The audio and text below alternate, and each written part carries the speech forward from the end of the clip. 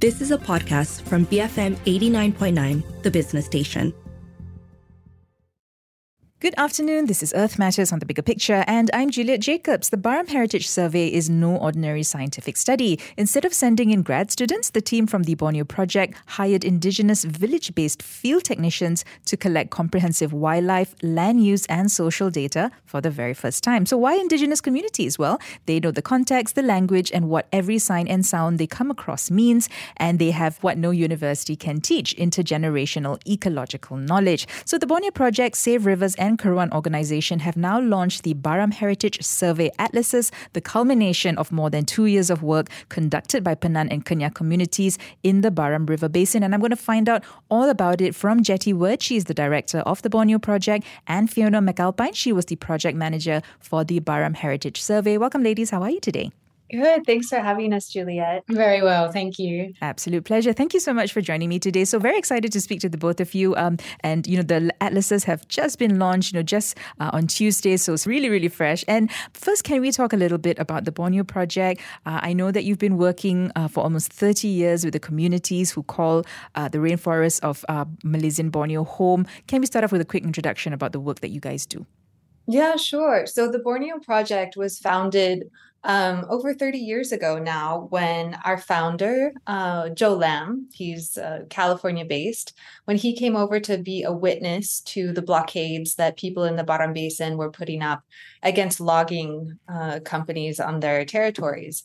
And so since then, we have supported Indigenous-led land rights campaigns.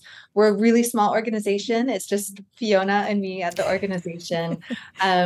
And so since the early 90s, we have been supporting community-led initiatives, and we're always adapting and changing to the needs on the ground. So that has meant NCR support, land rights support. It's meant community gardening, as well as things like supporting local initiatives to stop the Baram Dam and local initiatives to save the forest.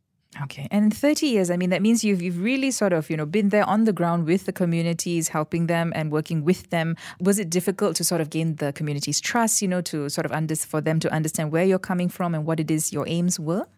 Mm-hmm. I think so. So I think one really important thing about the Borneo Project is that we have folks around, our advisors, our board members.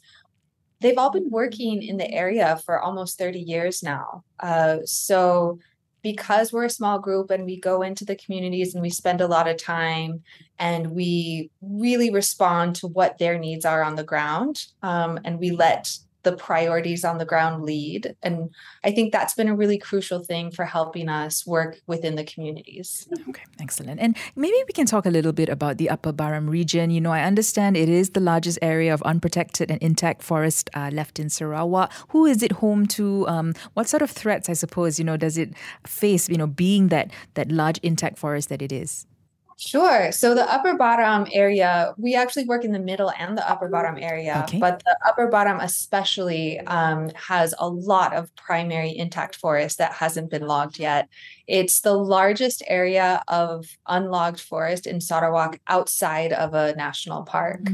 And when we talk about the Upper Baram forest area, that's sometimes been called the Baram Peace Park, this is a community-led initiative to protect this forest, to secure land rights, to really secure Indigenous-led forest management, as well as to reduce and eliminate logging in the area. And there are around almost 30 communities in the area, Orang Ulu communities. Penan, Kenyah are the primary communities, as well as Kelabit and Sabun.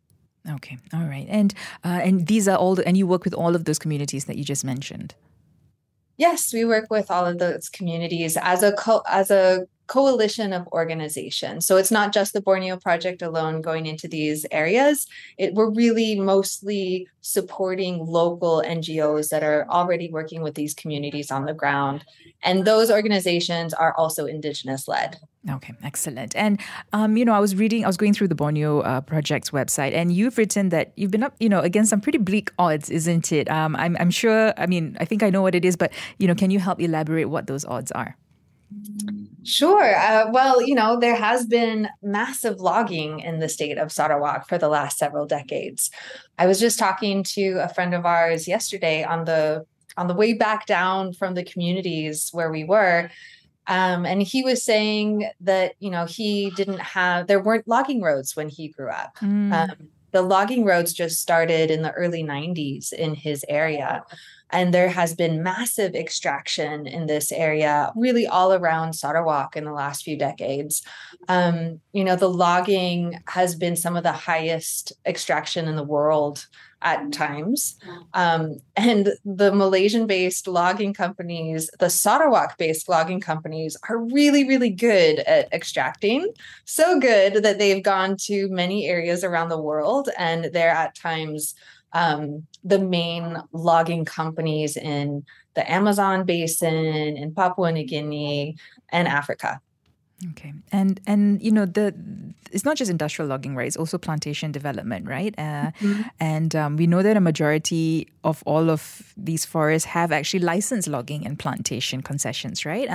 And I think a lot of these overlap with ancestral indigenous land claims as well. Is that an issue? Yeah, that's definitely an issue.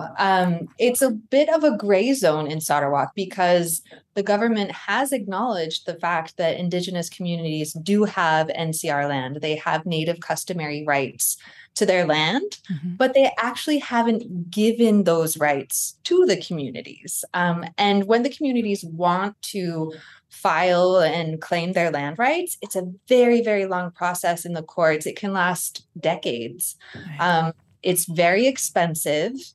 So there's a lot of things preventing them from going through that process. Also, because sometimes the courts will not grant them the land rights that they claim. Sometimes they'll reduce the area to a much smaller size.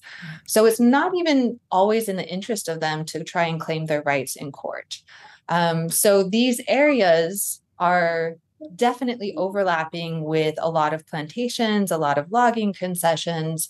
And while the logging companies and plantations often claim to respect land rights, what happens in reality is a little bit more of a tricky situation because the communities claim these land rights, the government and the companies recognize them to some extent, but ultimately the communities can lose control over those territories. And we've seen that happen.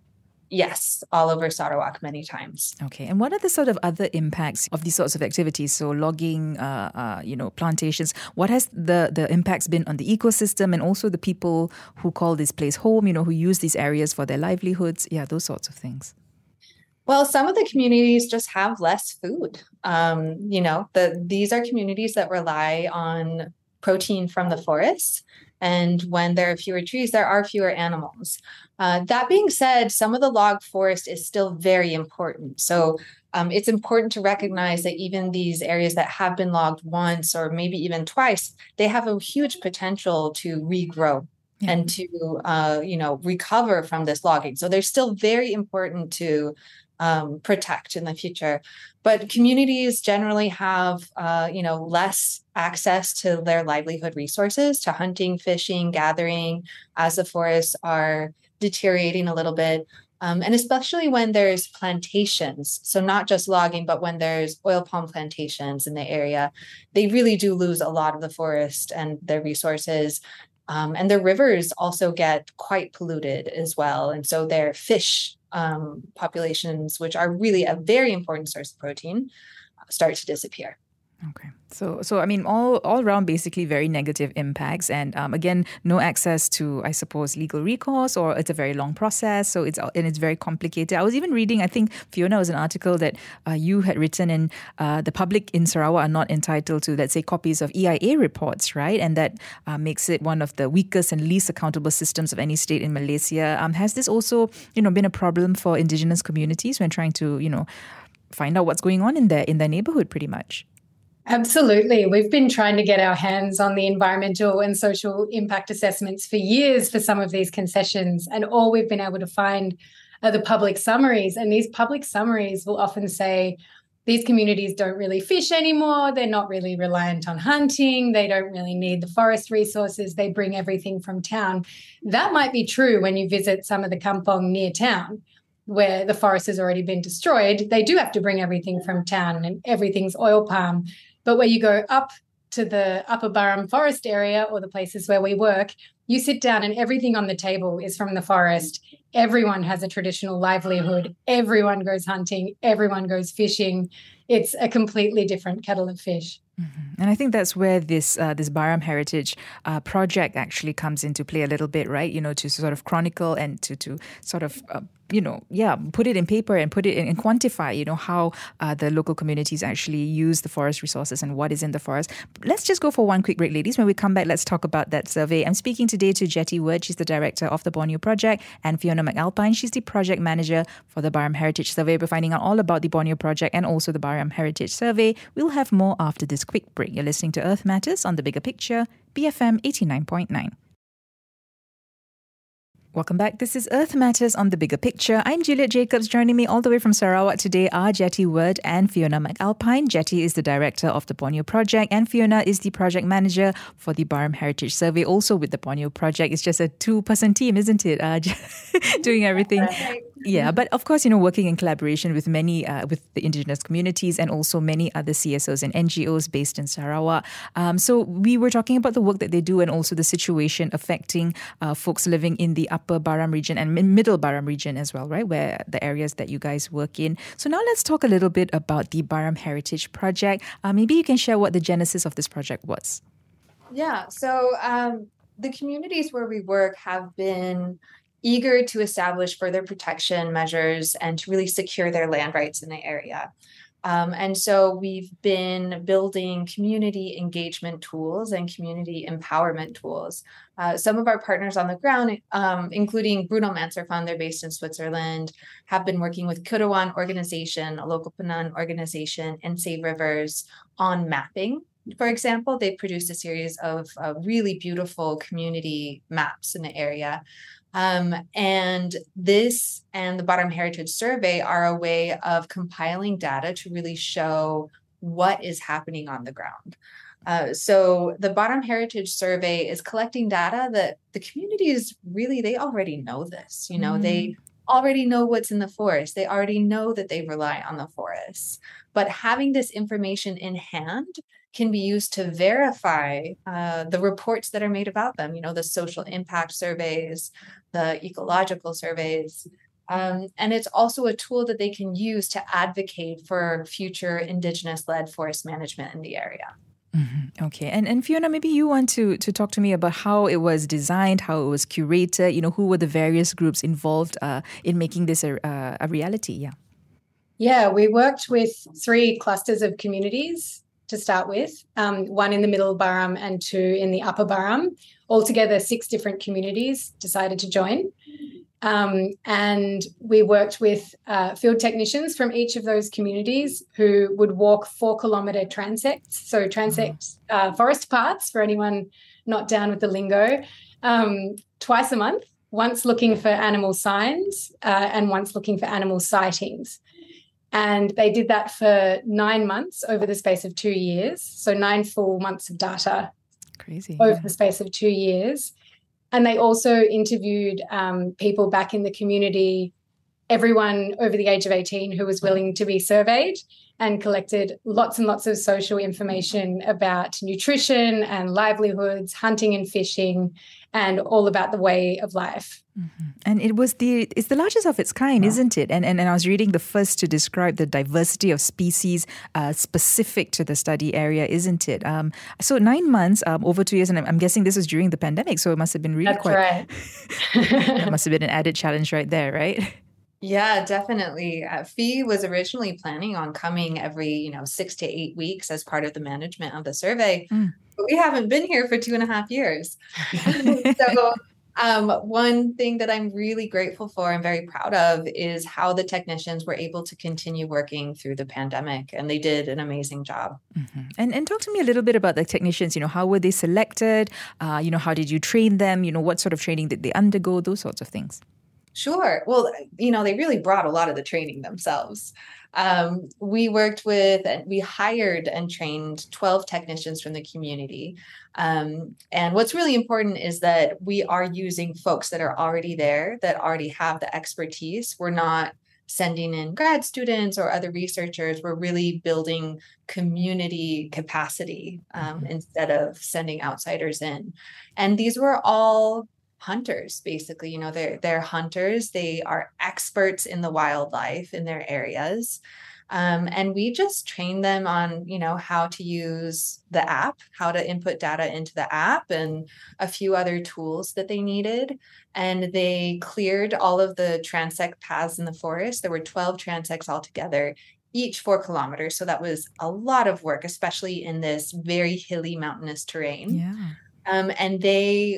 It was them who was looking for these animal sightings and the animal signs. And they kind of blew our minds. They were so good at tracking these animals. They could see a footprint in the mud and know exactly who left it and how long ago, or they could see eaten fruit and they could have a really good idea of who ate that fruit. We were just reminiscing this morning about how much they trained us, really, when we were designing the app, and we went up and consulted with them about which animals should be in there. And we sat down with the technicians over some rice wine, and they went through all the different sounds of the different 6 species of hornbills that live in the Upper Burrum, and they could all do all of them. Amazing. And we said, okay, we have to add a section to the app that is just sounds for the hornbills, and then for the gibbons as well. And so many of the ways that you could track a babui were missing from the app.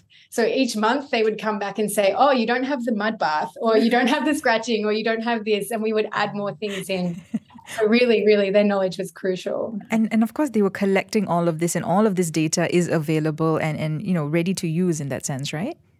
Yeah, exactly. So they collected a huge amount of information that we are looking at and that we've compiled into these atlases, as well as we're working with some researchers at UNIMAS, as well as some universities in the US who are taking a deeper dive into the data as far as measuring the density of the animal populations and a lot of other really important elements that are looking at how healthy the ecosystems are.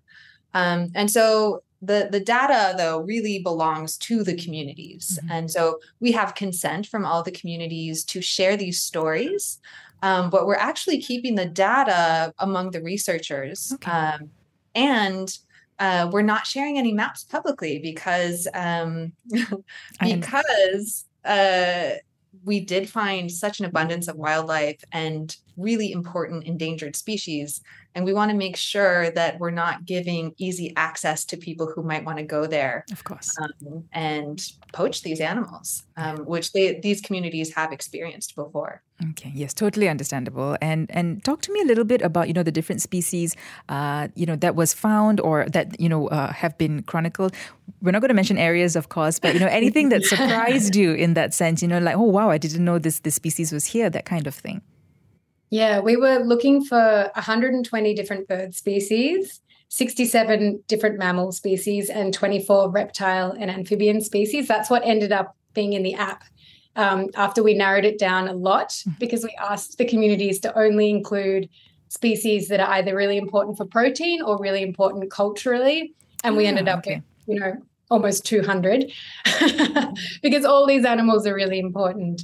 But we found 39 different rare, threatened and endangered species that are really, really important internationally for conservation and for the forest ecosystem to survive. So we have 3 critically endangered species, 9 endangered and 27 vulnerable species that we found that are all on the IUCN Red List. Wow. So it's really significant internationally that these were found in this area and that this area is protected for that reason. Some of the ones that are easy to talk about are pangolin and sun bear and clouded leopard and all these species that we weren't sure if we would find them. They're there and they're healthy and they're thriving. Yeah. And again, sorry. Oh, sorry. I was just going to say we're working with one community that has experienced much more logging than the other two areas where we worked. And even though they've experienced logging, they do have significant animal populations, and there is a difference, that forest has been impacted. There are certain species that are only found in the areas that have more forest cover, but these areas that have experienced more logging still have an incredible abundance of what's on the ground. Mm-hmm. And sorry, I was just going to say that, these, again, just to remind listeners that these are not protected areas, right?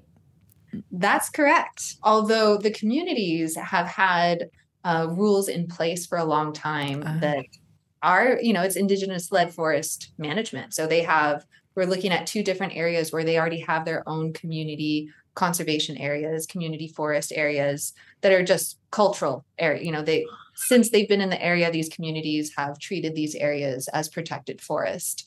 And one of them actually doesn't allow any hunting at all in this area of forest. And that transect, the transect that we had in this area that does not allow any hunting, had the highest species diversity out of all of the transects. Oh, okay. And so now that you've gathered all of this data and all of this analysis, how are you going to use it exactly? How are your partner NGOs going to use it? How are the communities going to use it? I guess, what is the aim of all of this? We're advocating for building and strengthening Indigenous-led forest protection. This data shows that communities have been protecting this area for a very long time. They're the experts when it comes to forest protection. So we are advocating among our NGO partners, among researchers, and among the folks that are in the communities themselves to really push for further Indigenous management of forests. Okay. And so the Barham Heritage Survey Atlas, so that's been released now, right? Will other researchers have access to it? How does that work exactly? Yeah, we're working with a few different researchers at UniMass and other American universities. So we do have the data available to a select number of researchers that are looking at very specific things. Animal density, animal populations. There are a few that might look into species-specific numbers. Gibbons, pangolins. So we're still in the process of using the data, and we have such an abundance of data that we can still do a lot with it. Mm-hmm. Okay. All right. And of course, as you said, this data can be used by the communities to sort of disprove things that are said about them or how they actually use forest resources and things like that, right? So what's been said in EIA reports, for example, which they were not consulted on, those sorts of things as well? Mm-hmm. Yeah, absolutely. So some of the communities where we work have been fighting logging concessions that are on their land. Yeah. And as Fee mentioned, these logging, the assessments that they do in the process, the social impact surveys, the ecological impact surveys, they really downplay the community reliance on the forest. Yeah. And so we can use this data to verify if their information is accurate, as well as with high conservation value reports. So high conservation value reports are another way of assessing the land, and logging companies and oil palm companies, I believe, are generally required to produce some of those. And we can see from this data that there are a lot of high conservation values in the area. Mm-hmm. Okay. And, just looking at, so now 2.5 years, but yes, it's a long project, but now it's come to an end, I suppose, in a sense, right? Is it something that can be replicated? Is this something that you're also going to advocate for it to be used in other areas with other communities? This is definitely something that can be replicated. It was a huge project and quite expensive, so it's not an easy thing to replicate. Okay. But we're already better equipped. We have the app already made. Mm-hmm. What we could do is just do the hunting and fishing surveys and the social interviews. That part is actually relatively easy to establish, and it doesn't take as much time. It doesn't take as much money, and we are potentially going to use those as tools in other communities. Mm-hmm. But yeah, this is definitely replicable. And one interesting way it might be used is to evaluate the impacts on swine flu on the populations. Yeah. So babui, the bearded pig, is a really, really important animal culturally as well as for protein to all of these communities. It's the main animal that they want to go hunt. And the population has basically been decimated with swine flu all around Borneo right now. I believe it hit Sabah first on the island of Borneo. So we could replicate this project or elements of this project in a few years to evaluate the impact of swine flu on these populations. Mm-hmm. Because that will have a trickle-down effect on the ecosystem, isn't it? Because it's also a prey for many, and I mean for some predators there, isn't it as well? I think they're a little too big for most of the predators in the area, but it could have an impact as far as hunting goes. If folks aren't getting the protein that they need from the babui, from the bearded pig, there could be more pressure on the other animals in the area. Right. Okay. And bearded pig is a relatively more sustainable way of hunting, or it was before, because they have they have a litter of many pigs at a time. I see. Okay. All right. So wonderful that this atlas has come out. And I just wanted to ask something about the Heritage Park. No, what is it called again? The Peace Park? The Baram. The Baram Peace Park. Sorry, yes. It's also known as the Upper Baram Forest Area. Okay. And what is that exactly? Yeah. Sure. So it was actually an idea that started in around 2008, 2009. Many Penan communities submitted a proposal to protect the areas of forests where they live, and to preserve their way of life and to secure land rights and their livelihoods. And it's since grown into a larger project to incorporate the different groups in the area. And it's a very exciting project. The Sarawak Forest Department has submitted a proposal for the project to the International Tropical Timber Organization that has approved the project. And we've now found much of the funding for the project to move forward.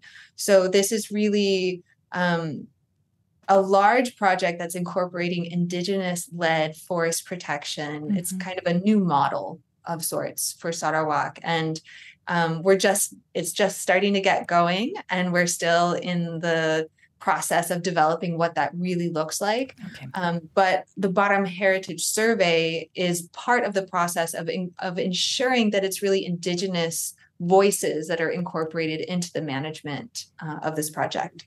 Okay. All right. Well, it sounds amazing. And congratulations on I suppose this achievement is wonderful. Congratulations.